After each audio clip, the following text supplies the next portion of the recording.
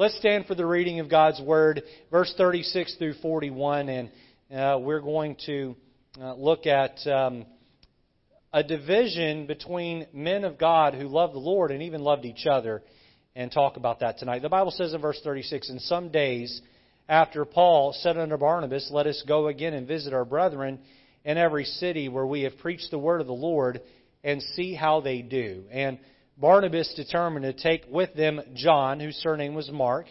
But Paul thought not good to take him with them, who departed from them from Pamphylia, and went not with them to the work. And the contention was so sharp between them, between Paul and Barnabas, that they departed asunder one from the other. And so Barnabas took Mark and sailed into Cyprus, and Paul chose Silas and departed, being recommended by the brethren under the grace of God. And he went through," speaking of Paul, "he went through Syria and Cilicia, confirming the churches." And so the title of the sermon this evening is this: When Preachers Part Ways. When Preachers Part Ways. If you've been around church long enough, you've seen two preachers, two men of God who were called to church ministry, who just couldn't see eyeball to eyeball on something and ended up splitting up and parting ways. And that's a difficult thing to know how to handle. That's a difficult thing to see. How should we perceive that? How should we understand that? Well, I'm very glad God gave us an example of two men of God who loved the Lord and loved the work of the Lord, who could not see eye to eye on something and parted ways. Now, the title is When Preachers Part Ways, but the truth is sometimes church members don't see eyeball to eyeball on things. Sometimes you are with someone involved in the nursery or in church ministry, and the two of you just can't seem to get on the same page with each other. You can't seem to get along with one another. Why do those kind of things happen? When you have people that love the Lord, how come they can't seem to always work together? Well, we're going to try to tackle that topic tonight as we look at the last 5 or 6 verses of Acts 15 here. Let's have a word of prayer together. Lord, tonight the sermon, while it may not bring us to some great decision in our life, Lord, it may be a sermon that's needed to help us understand, Lord, greater truths. And sometimes these greater truths are just stowed away and kept for a later date in our Christian life. But Lord, as we go verse by verse through the book of Acts, this passage was put here for a reason. And Lord, help us to understand it. And Lord, help us to grow because of it. Thank you for each one who made the effort to come out tonight. Bless them for it. In Jesus' name, amen. You can be seated.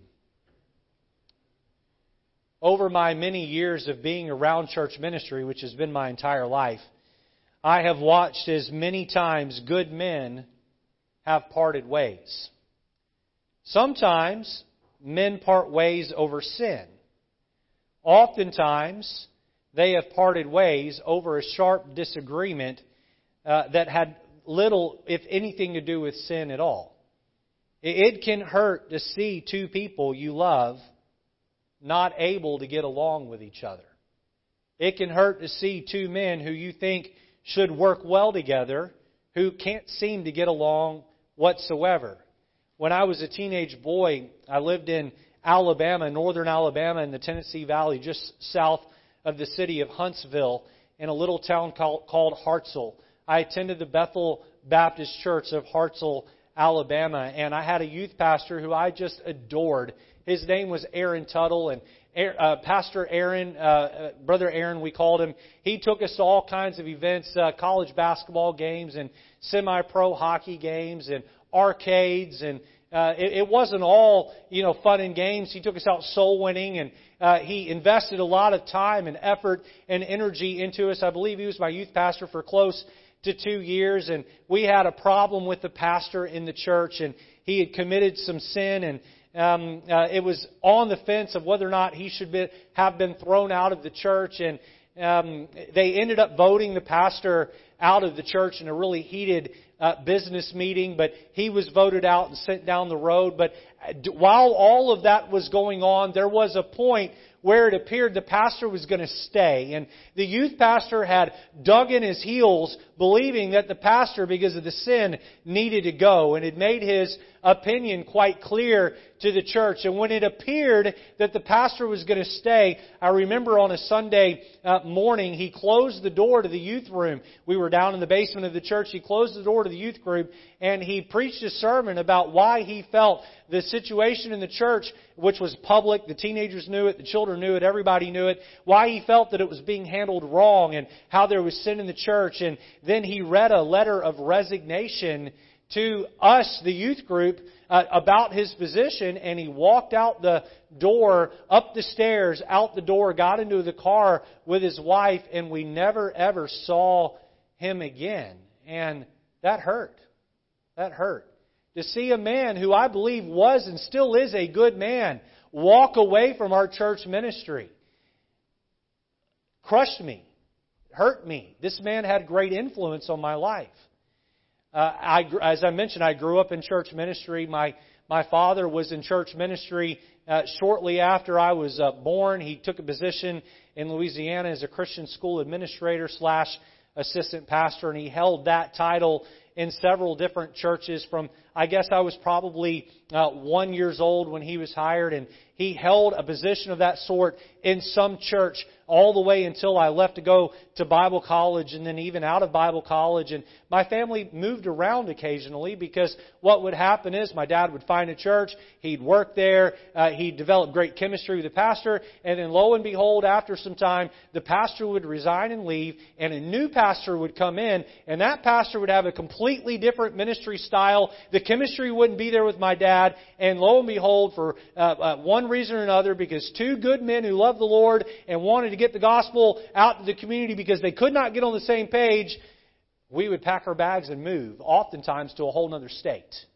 and be involved in another church ministry. Right out of Bible college, I was hired by my high school alma mater to teach in that Christian school, and I had spoken with the pastor of that church prior to leaving for Bible college, and he had been favorable to the idea of me graduating from graduating with the church ministry degree and coming back and working on the church staff. It was a large church, ran over 1,000 on Sunday mornings, and so I graduated with a diploma and had every thought and idea and belief I would go back and be an assistant pastor at that church, but conveniently, he hired someone just several months before I graduated, and there was no assistant pastor position available. So I was hired instead to teach in the Christian school. And oftentimes you could work your way out of the Christian school and onto the church staff, but the pastor made it clear to me that because he and I had some differences in opinion on church music and other ministry style type things, that he was not going to hire me. So my wife and I would leave that church ministry altogether and end up working in another ministry after a series of tumultuous type events in our life. And I look back on that, and at the time I was crushed that pastor who was my home pastor, that pastor who had signed my high school diploma, that pastor who had married my wife and I, did not want me on his church staff. But I look back on it now and I can see it was all within the will of God. Since he and I have parted ways and we're no longer sharing the same ministry space, he and I get along a whole lot better. When two men of God are not getting along, the best thing that you can do is pray and stay out of it. Pray and stay out of it. Understand that when you put alpha males together, sometimes their differences very well may drive them apart. It may be tempting to get in and find out all the juicy details. We all like gossip, don't we? Don't be a hypocrite. We all like gossip, don't we? You may say no, but deep down inside, your sinful nature likes gossip. Everybody likes the latest gossip. Have you heard that bad news travels around the world twice before good news travels around the block once? Right? When word got around that I had COVID a couple of weeks ago, I was getting called from Florida and Texas and California and Fiji, and I know people in all those places. I couldn't believe how fast word got around that Pastor Lejeune was sick. But when Pastor Lejeune was all better, all of a sudden, I didn't know he was feeling better. Bad news travels around the world twice before good news makes it around the block once. We all enjoy a juicy scoop. But the truth is, the best thing you can do when men of God aren't getting along is just pray. Just pray. The truth is, sometimes Christians, I'm talking about non-pastors, sometimes Christians can't get along. Let's be honest this evening. How many have been in church long enough to admit that there has been someone at some point in your church attending history where no matter how hard you tried, you just could not seem to get along with that person? How many of you can think of someone like that? Okay? If you're not raising your hand, either you've got a great personality, all right? I mean, you just get along with everyone, or you haven't been in church very long, okay? We all have people, and maybe it's not even at church. Maybe it's in the workplace. No matter how hard you try, that person, I mean, you may just say, look, I'm locking my eyes on that person right there, and I am going to get along with them. I've done that.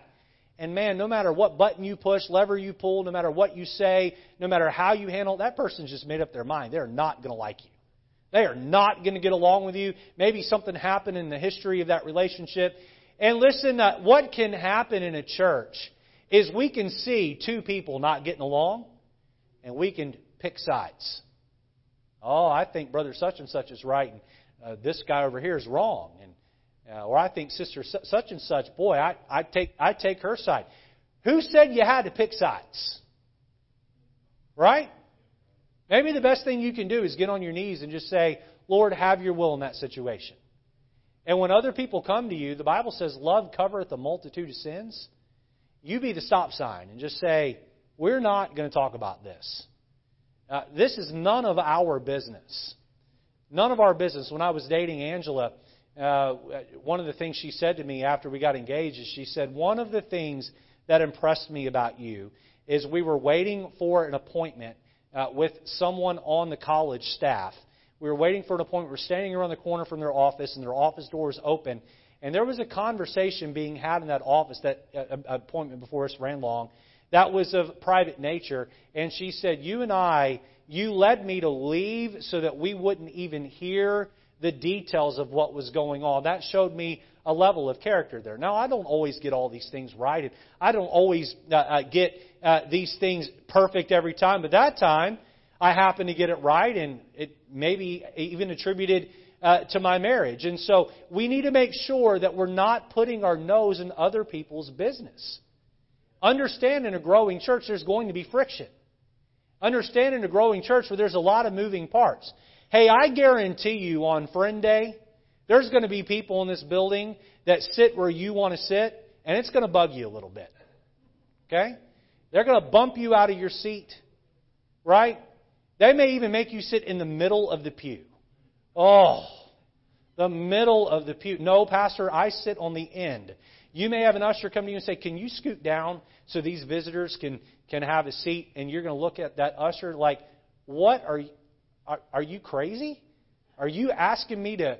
And that might just tip the apple cart with you a little bit. Listen, there's going to be friction in a church. And when that friction comes, mature Christians watch this now, mature Christians take mountains and turn them into molehills. Immature Christians take molehills and turn them into mountains. Which one are you going to be? We need a church full of people who do not stick their nose in someone else's business where two people aren't getting along. And we need those Christians who are mature to get on their knees and take it to the Lord in prayer. Now, God can use the division of two of His servants to accomplish double the work once He sends them their separate ways. In these divisions, God can accomplish a greater will than we may selfishly want. So let's look at four thoughts this evening. If you received a half sheet of paper on your way in, there's an outline there. I encourage you to fill that out, take notes, and tuck this one away. You may need it at a later date. Let's consider the sermon title, When Preachers Part Ways. Okay, let's jump into the passage this evening. Notice, number one, the decision. The decision. Look back with me to Acts chapter 15 and look at verse number 36. The Bible says, and some days after, Paul said unto Barnabas, let us go again and visit our brethren in every city where we have preached the word of the Lord, and see how they do. Now, it's been a month and a half since we've been in the book of Acts with Awesome August, the various preachers we have, and then my sickness. It's been a good month and a half. So just quickly a review here. Earlier in chapter 15 of the book of Acts, Paul and Barnabas would go up to Jerusalem where they would have a council to discuss legalism or mixing works into salvation. And Paul and Barnabas would stand there together and testify of all that happened on their first missionary journey, where these Gentiles were just simply believing in Jesus and being saved. And then James would stand up at the end, the leader of the church of Jerusalem, and he would give his final edict, his final decision, and he would send Paul and Barnabas back to the church of Antioch, where their headquarters was at, along with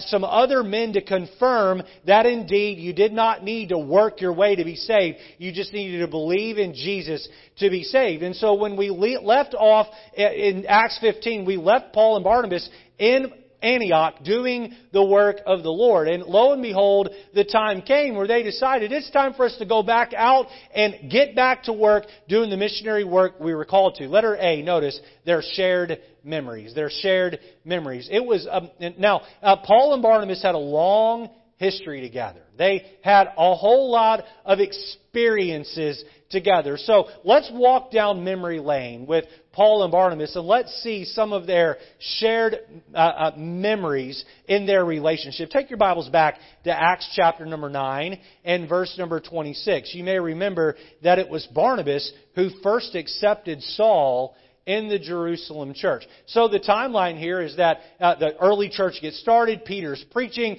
people are getting saved, people are getting baptized, people are getting added to the church. The Jerusalem church is mushrooming in size. Many biblical theologian historians believe the Jerusalem church may have well been in an attendance of over 100,000 people.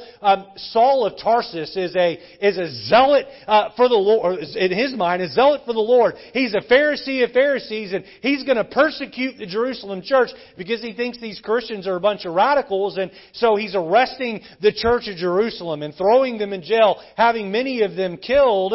And then on his way out to Damascus, a light hits him. You know the story. A light hits him and knocks him off his horse, and there he gets saved. And he converts, believes in the Lord for salvation. He goes into Damascus, and instead of arresting the Christians, he starts standing up and preaching Christ to the Pharisees.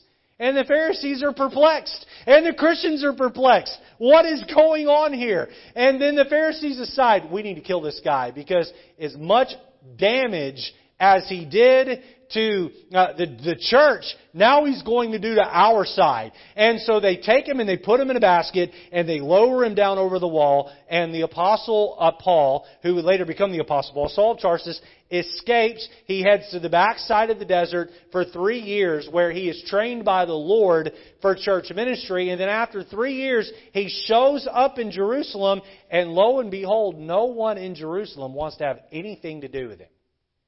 Can you imagine why no one in Jerusalem wanted anything to do with him? Can you see Saul come walking into church, and all of these widows in the church and all of these children in the church without a dad anymore look at the man who put dad and husband in jail and ended up leading to his death?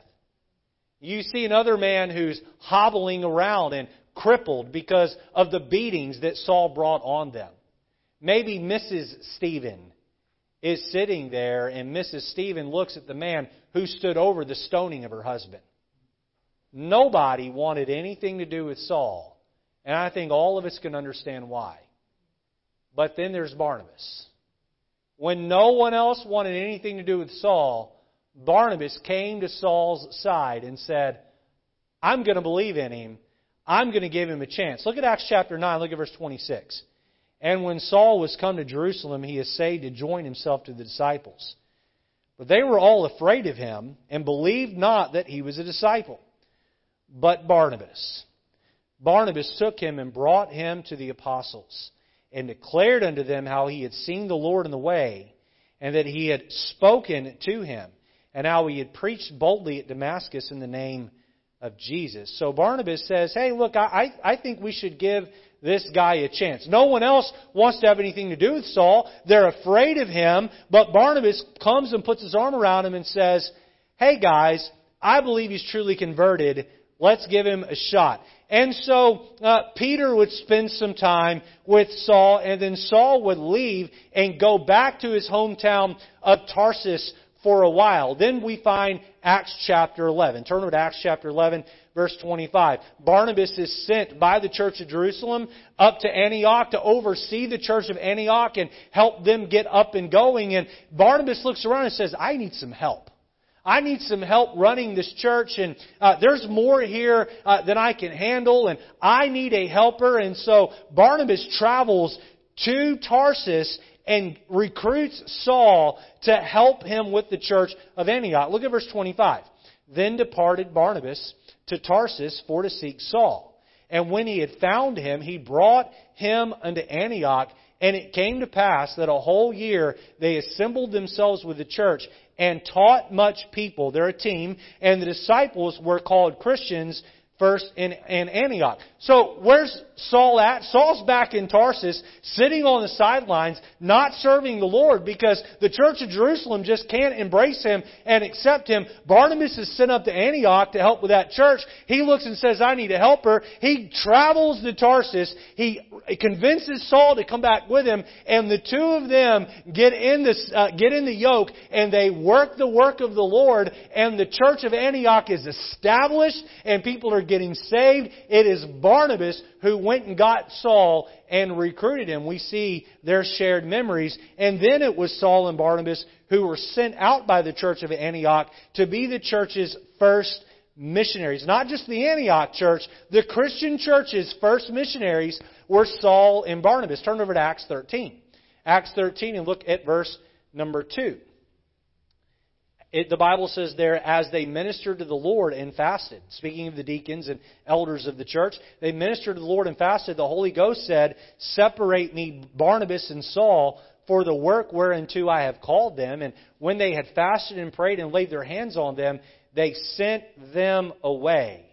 So now Saul and Barnabas are a team heading out to the mission field, the very first mission team heading out into the wild, wild west of the pagan world, preaching Jesus, trailblazing the gospel to the Gentile world. Boy, what a set of memories Saul and Barnabas had together. Turn to Acts 15 and look at verse 12. It was Saul and Barnabas who stood up against the legalists and defended salvation and declared it to simply be a gift received by grace and not of works. Look at Acts 15 and look at verse 12. You see them here together. It says, Then all the multitude kept silence and gave audience to Barnabas and Paul, Saul, Paul, the same person, declaring what miracles and wonders God had wrought among the Gentiles by them. So Barnabas and Paul are standing up in front of this massive meeting of the church. You have the Pharisaical crowd who's recently saved, and you have the grace crowd who's recently saved, and they're all together, and they're having this big edict, this big decision on how salvation really works. And Paul and Barnabas stand up and they share all their stories of Gentiles being saved from their first missionary journey. Boy, these are memories these two guys had that should have bonded them together and made them inseparable. We see letter A, their shared memories. Notice letter B, their somber mission. Their somber mission. Now, they've gone out into the mission field, right? We studied about all that in Acts 13, 14, and 15, or 13 and 14. And they've gone out in the mission field. They've put their life at risk. Paul was taken out on the edge of town in Lystra and stoned. Many people believe he died. I believe he died there. God sent him back, and he rose back up, and they're back out preaching the gospel, and they suffered all kinds of hardships and heartaches, and they make it back from their first missionary journey of seeing many people saved and some baby churches established. They make it back to Antioch. I'll call Antioch their base, their safe zone. And there they're beloved. There, they're well known. There, they're both well respected. The two of them had established the church of Antioch and made the church of Antioch what it was in a lot of ways, humanly speaking. And then they've gone to Jerusalem. They've argued for the tenets of the faith. They've come back having won that and established that. Watch this now. The safe move for Paul and Barnabas was to stay in Antioch, where they were where they were heroes in a lot of ways, where they were beloved in a lot of ways, and just minister to the people there in Antioch. Boy, there were plenty of lost folks to be preached to. There were plenty of people to be reached. Antioch was a port town, or right off from a port town. There were plenty of lost people to be reached there. Easily an argument could have been made that they should have stayed put. But one day, Paul looks at Barnabas, and Barnabas looks at Paul, and the two of them together, what do they say? They say, we need to go back out and confirm the churches that were started, and we need to start new churches. Now, I'll just add this here. When God puts a calling in a Christian's heart to do the work of the Lord, that Christian will be miserable if they're not doing the work of the Lord. When God called me to be a pastor, and I was put in a Christian school to teach, the 2 years I taught in a Christian school, I was miserable because I was out of my place. That was not what God had called me to do. Then I was hired to be an assistant pastor where I worked doing church ministry work. I was a Spanish pastor for 4 years and I got to work with children in children's ministry. And I got to teach an adult Sunday school class there just south of Baltimore. And I was doing what I had been called to do. And boy, I was in love with my work. And then lo and behold, after 4 years of doing that, we were set on the sideline and I got a job up here in Connecticut rolling tires off the end of a truck, and I went back to being absolutely miserable that I was not doing what God had called me to do. And then God allowed me to get back into pastoral work. And listen, I took a job being paid almost nothing in order to get back into church work. For when you're called to be in church ministry, or you're called to be on a bus route, or you're called to serve in a particular ministry, God's given you a set of gifts to serve Him. You cannot help but do that. Push everything out of the way. Push every excuse out of the way. You have to do that. And for Paul and Barnabas, even though it meant putting their life in danger, they were called to be missionaries. Nothing was going to stop them from doing that. No matter how comfortable they were in Antioch, they were miserable in Antioch because God had called them to be missionaries, and they were going to get out there and be a missionary. And I just want to ask you this, Christian, quickly before we move on. What is it that God has called you to do for heaven's sake?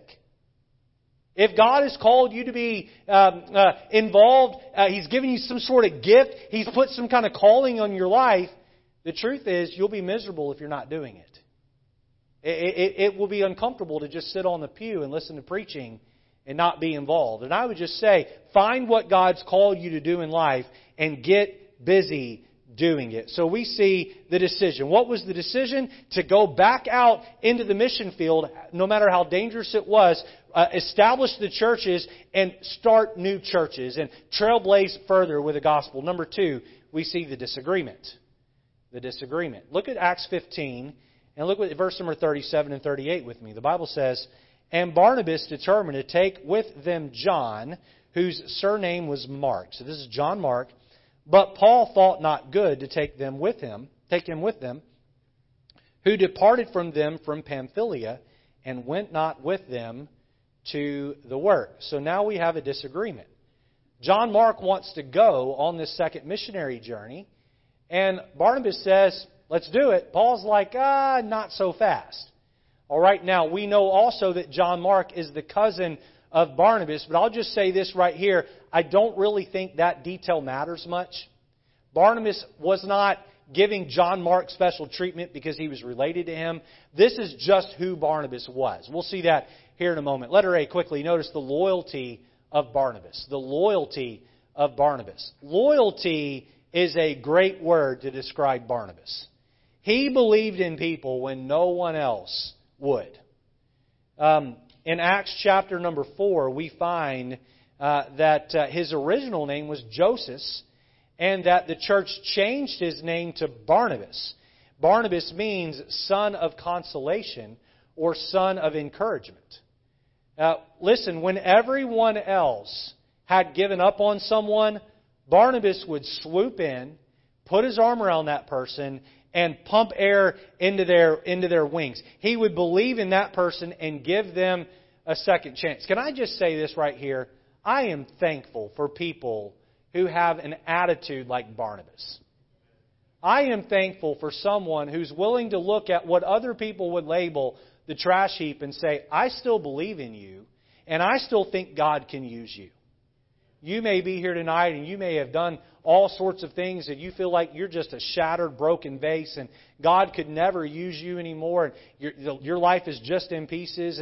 And I'm here to tell you that no, God masters in picking up the broken pieces and putting them back together again and using that person to still accomplish the work of God. And Barnabas was that type of guy that no matter who you were or what was in your past, boy, he didn't care. He was going to come along and he was going to believe in you. Barnabas was loyal on a very deep level. Now, you remember Saul before he got saved. I talked about this a little bit a moment ago. Saul persecuted the church of Jerusalem. Then he got saved.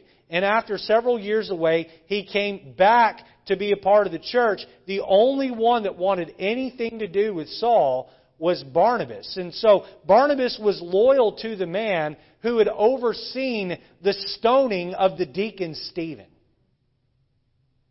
Just imagine with me tonight that Brother Owens is out giving the gospel, or Brother Okai or Brother Cyrette are out giving the gospel, and they get arrested for it, and the next thing you know, they're killed for giving the gospel. And it's public who it is that killed them. And then they begin to persecute the rest of our church pretty hard. And then 3 or 4 years later, after we've kind of recouped and recovered, we're still licking our wounds and we're still trying to help people who've been hurt through this harsh persecution to our church. Lo and behold, that person who killed one of our deacons comes walking in the back door, wants to be part of this. I think most folks here would be uncomfortable with that. And I think it'd be understandable why. Barnabas was the guy that put his arm around that person and said, I believe your conversion is real. I believe in you. Barnabas was loyal. Now let's look at John Mark. John Mark, on the first missionary journey that they took, John Mark quit very early on in the process and he went home to mother. You say, how do you know he went home to mother? Well, his mom was the one who hosted the prayer meeting when Peter got arrested. And his mom lived in Jerusalem. And the Bible very clearly tells us that when John Mark quit, he took a ship back to Jerusalem. He went home to mommy. Things got tough, the going got tough, and he quit. And he walked away. And now they're getting ready to launch on their second missionary journey, and John Mark decides he wants to go again. Barnabas is like, sure, of course you can go. I believe in you, John Mark. We'll make it work this time. And Paul felt a different way altogether. Letter B, look at the logic of Paul. The logic of Paul. Paul saw things quite different. Paul and Barnabas had set out on their first journey. They took a team of people with them to help them. Luke, who authored the book of Acts as well as the Gospel of Luke, Luke came along to be the doctor for the team. And I have to tell you, Luke had his hands full because Paul was always getting himself beat up. He'd go around preaching the gospel and he'd get beat up for it. And he'd come back and Luke would, stitch him back up and put him back together. And then Paul would be back out there. And Luke was by Paul's side all the way to the very end. Even in the book of 2 Timothy, we'll see Luke is by Paul's side. And Luke had bought into the team. And Luke was all about helping Paul and his team get the gospel out. So Luke was part of this team, this first team to go out. He came along to be the doctor. John Mark very likely was there to help tend to the shopping, the cooking, and the other affairs that would have distracted and detracted and taken away from the main object of preaching the gospel. So notice Paul's setup here. Very smart. Paul and Barnabas and Paul, however they started out, they're going out with the intent of preaching the gospel, and they are taking a team of people with them. Luke is there to be the physician to keep everyone healthy. Someone like a John Mark, his job was to secure the hotel for the night and make sure that the food had been bought and that dinner had been prepared and that they had the clothing they needed and whatever interference needed to be run. John Mark was there to run that interference so that Paul and Barnabas didn't have to do those things. They could just go out and preach the gospel. And so John Mark came along with that in mind. And then very early on in the journey, John Mark just says, this is too tough. And he packs his bags and he buys a ticket and he leaves. Well, now this has made Paul and Barnabas' job a whole lot harder. Paul viewed Mark as a quitter. How many of you are with me on this? I don't do well with quitters. How many of you are with me on that? How many of you with me on that? Hold your hand up. All right? You don't do well with quitters. When you sign up to do something, you need to stick it out even to your own hurt. You need to see it to the end. And when the going got tough, John Mark just walked away. Now, why did John Mark do that? I think there's a number of reasons why. When they started out on their journey, up to this on the first missionary journey, Barnabas had been the lead, and Paul, or Saul of Tarsus, Paul was the wingman. And then after they left the island of Cyprus, there had been a shift where Paul now was taking charge, and Barnabas was the second man to Paul. And now they're heading into a rough terrain that is dangerous. And John Mark just said, you know what, this is not what I signed up for. I didn't agree to have Paul, the tyrannical, radical Paul, be my leader. He's crazy. He's going to take us into places I just didn't think we were going. I'm out. All right? But now, the second time around, John Mark wants back in, and Paul thinks to himself, not so fast. If he let us down once, he'll let us down again. How many can understand where Paul's coming from? How many can understand where Barnabas is coming from? All right? How many understand where both of them are coming from? All right, can we see where the division is happening here? We see here their disagreement. Number 3, notice the division. The division. It's one thing to disagree. It's a whole other thing when you divide. All right? It's a whole other thing when you disagree so sharply that you can't stay together. And that's what happened here. These two men so sharply disagreed that they had to part ways. Look at verse 39. And the contention was so sharp between them that they departed asunder one from the other. And so Barnabas took Mark and sailed unto Cyprus. The disagreement between Paul and Barnabas was so sharp that they parted ways. Paul went off with Silas, we'll see in a few minutes, and Barnabas would take John Mark and establish his own team. How can two men... So here's the question that I've been left asking myself, not only about Paul and Barnabas, but about many other good men I've seen together in church ministry who just could not get along. All right? And this could be said about church members who can't get along. Listen to this question. How can two men or two women who are filled with the Spirit, who love God, and want to accomplish the same goal, part ways over contention? How does that happen? You two men who love God, filled with the Spirit. I believe Paul was filled with the Spirit of God. I believe Barnabas was filled with the Spirit of God. I believe they both loved God with all their heart, soul, mind, and strength. I believe they loved each other. But the contention was so sharp that they had to part ways. Why does that happen? I love the fact that God included this division in the Bible. Since Paul and Barnabas, many good men who love God and have a desire to reach the lost have parted ways over a sharp contention. Let me give you 3 thoughts as to why Paul and Barnabas divided. And I believe these 3 thoughts are why many other good Christian men divide. Letter A quickly. Difference in personalities. Difference in personalities. You read through the Pauline epistles, you read through the book of Acts, and what you learn about Paul is that he was a task-oriented guy. All right? The task is paramount. The task must be done.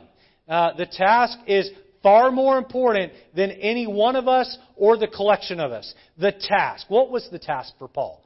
Getting the gospel to the world. And if you are going to get in the way, you're out. All right? Paul's mantra was lead, follow, or get out of my way. And if I think you're in my way, I'm going to give you the boot. Get out of here. Okay?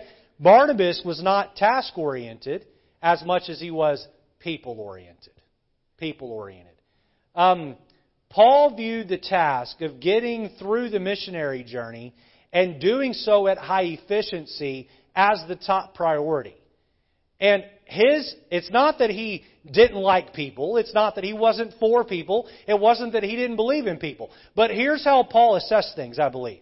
Paul would look at people who wanted to be on his team, and he would size them up and ask himself this question: is that person going to help me accomplish the goal?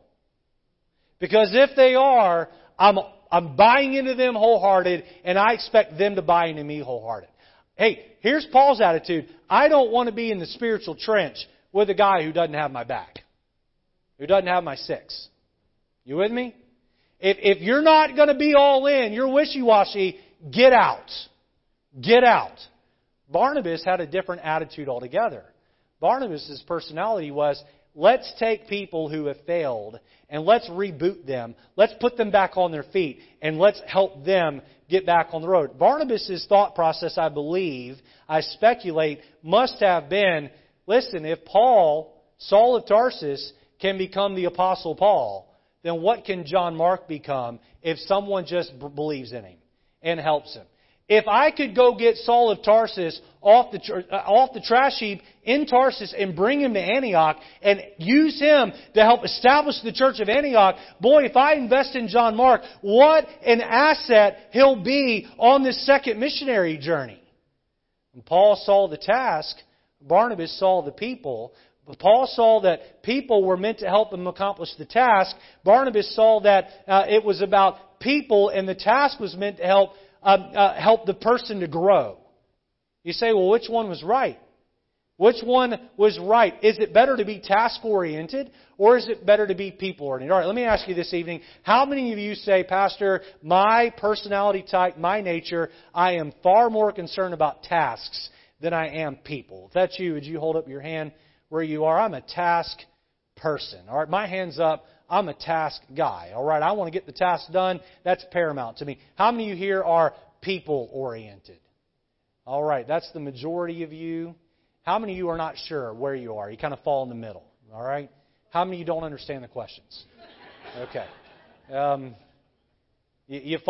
folks fall in the middle. They're torn here, right? I mean, so if you're in the middle, it's like, I can see where Barnabas is coming from, but I can also see where Paul's coming from. I'm not sure who is right here. Here's the truth. We need both people-oriented and task-oriented people to make the church go. Make the church go. People-oriented folks, they're great at greeting. They're great at follow-up visiting.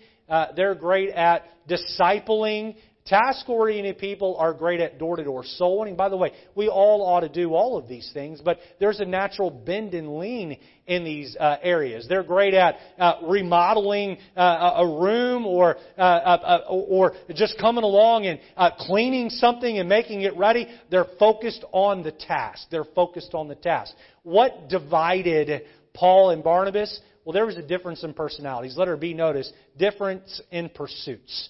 Difference in pursuits. Now, Barnabas, when they split ways, Barnabas, he was from the island of Cyprus, just a short distance from Antioch, and his heart was in Cyprus. Paul was from the region of Tarsus, and his heart was to reach the region of Tarsus. Now, the Bible does not say that they argued over where to go, but when they parted ways, Barnabas would go to the island of Cyprus, where he was originally from, and Paul would head back toward the region of Tarsus. Amos chapter 3, verse 3 asks this question. Some of you know the question, right? Can two walk together except they be agreed? On the first missionary journey, Paul and Barnabas went to Cyprus, and they were there for a very short time, and then they made a beeline to Tarsus, the region of Tarsus. And I wonder, and again, this is speculatory, but I wonder if that didn't just kind of stick in Barnabas' craw. We spent more time in Tarsus than we did where I'm from. Boy, we breezed through 2 cities in Cyprus, and we shot to where you wanted to go and where you're passionate about.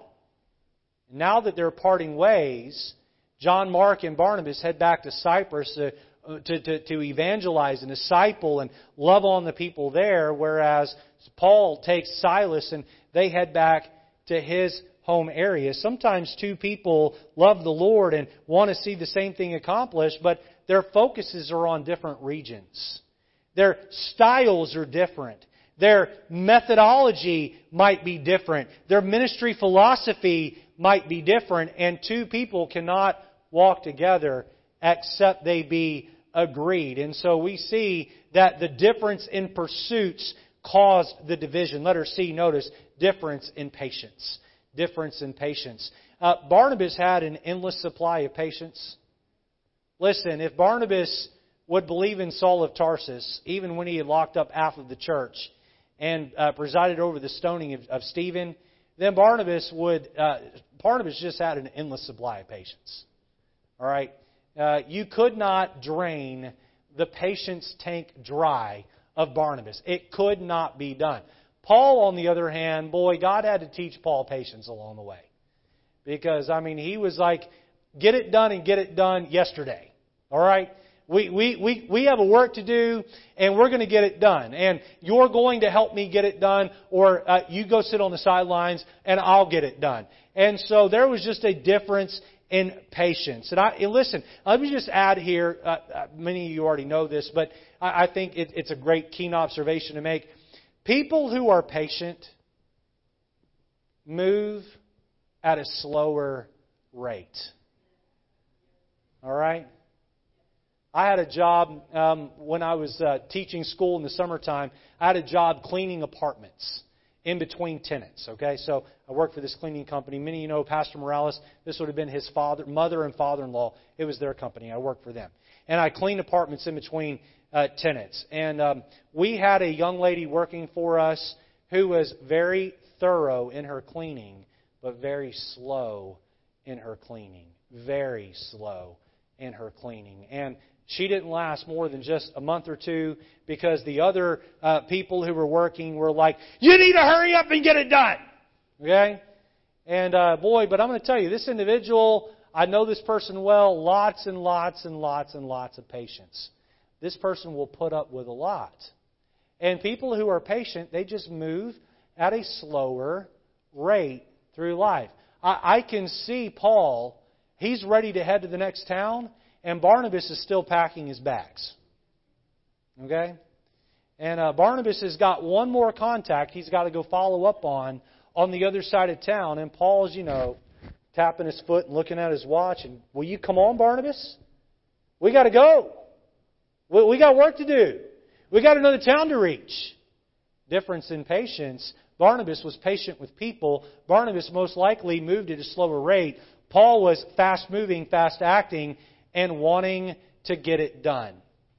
And these things, while they had all these shared memories together, these things would bring them about to a point of division. Now, I just want to say that when you hear of 2 preachers, 2 pastors, or 2 business partners, whatever it is, 2 people parting ways and dividing, there's always a surface reason, and then there's always what's below the surface. Now, here's where a mature church comes in. We're not going to look below the surface and be gossipy, because that doesn't please the Lord. That brings me to number 4, their departure. Their departure. Look at Acts 15 and look at verse 40. In 39, we see that John Mark and Barnabas, they went to Cyprus. Verse 40, but Paul chose Silas and departed, being recommended by the brethren unto the grace of God. And he went through Syria and Cilicia, confirming the churches. Now, here is where I give the church of Antioch a lot of credit. Give them a lot of credit. They stayed out of Paul and Barnabas' business. And when they could see that the division was happening and the contention was sharp, instead of choosing sides and allowing this to divide the church, Team Paul versus Team Barnabas, instead they said, may the Lord's will be done. Paul, you need another partner. Yes, let's send Silas with you so you can do the work. They handled it in a way that was meek. They handled it in a way that was mature. They handled it in a way that pleased the Lord. So that brings me to the conclusion of the message and a question. Who was right? Who was right? Was Paul right? Or was Barnabas right? How many of you think that Paul was right to not bring John Mark along? How many of you think Barnabas was right? They should have brought John Mark along. All right? A lot of you are afraid to vote. Well, time would prove that Barnabas was right. Take your Bibles to 2 Timothy chapter number 4. 2 Timothy chapter 4. 2 Timothy is the last book that Paul would write. Shortly thereafter, he would be executed there in Rome.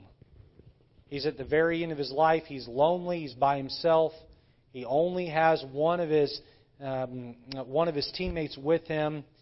And look at chapter 4, verse 11. 2 Timothy 4:11. He said, only Luke is with me.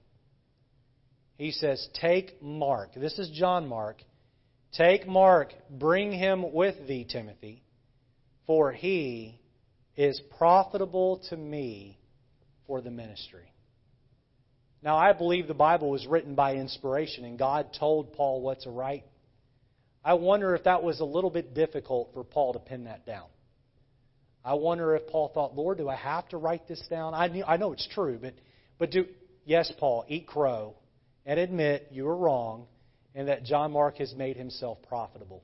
John Mark would go on to write the Gospel of Mark, the second book of the New Testament. He would become profitable in the work of the Lord. Now, what did Barnabas and John Mark accomplish? The Bible doesn't tell us. Only heaven will reveal that. But one day when we get to heaven, we're going to find out about all of the churches that were planted and all of the people that were reached as a result of the mission work of Barnabas and John Mark. He made himself profitable again for ministry. What do we take away from this? Never give up on people. Never give up on people. You say, well, brother such and such, sister such and such, they don't even go to church anymore. You know that if they're saved, the Holy Spirit of God is still working on their heart to get them back in the game. And they don't need your condescending long finger pointing down at them. Oh, they don't even go to church anymore. You know what they need? They need you on your knees praying for them, that they get back in the game. You see two people that can't seem to get along. Hey, be mature. Pray for the situation, and otherwise keep your mouth shut and ask God to do something great. I think of the verse in Proverbs that says that he that meddleth, and I'm paraphrasing the verse, he that meddleth in another man's business is like taking a dog by the ears. Okay? I don't recommend you grab a dog and pull him by the ears. It's a good way to get bit. You want to get bit, go mess with someone else's business. Otherwise, just get on your knees and pray. And trust that God knows what He's doing, that God can use and work through that situation. Let's have our heads bowed and eyes closed this evening. Lord, the message tonight, while pointed at two men in the Bible who deeply loved You and couldn't get along, while it was specific in that way, there were many other things covered and said. And Lord, we need to be a people who are mature. We need to be a people who don't focus on taking molehills and turning them into mountains. We need to be a people that take mountains and turn them into molehills. May this church be mature. May it be established by people who were like the church of Antioch, who were Christ-like in the way they handled division between two people. Lord, may we be godly in that approach. Lord, help us tonight to make decisions that please You. And Lord, for many of us, while our church staff here is solid and we all love each other and there doesn't seem to be any cracks or signs of division, Lord, the day may come where You lead a staff man away or a staff lady away. And Lord, there will be a division. But Lord, help us to be a church that handles that in a way that pleases You. Work in our hearts this evening, Lord. Help us to love You and show You that in the way we live. In Jesus' name.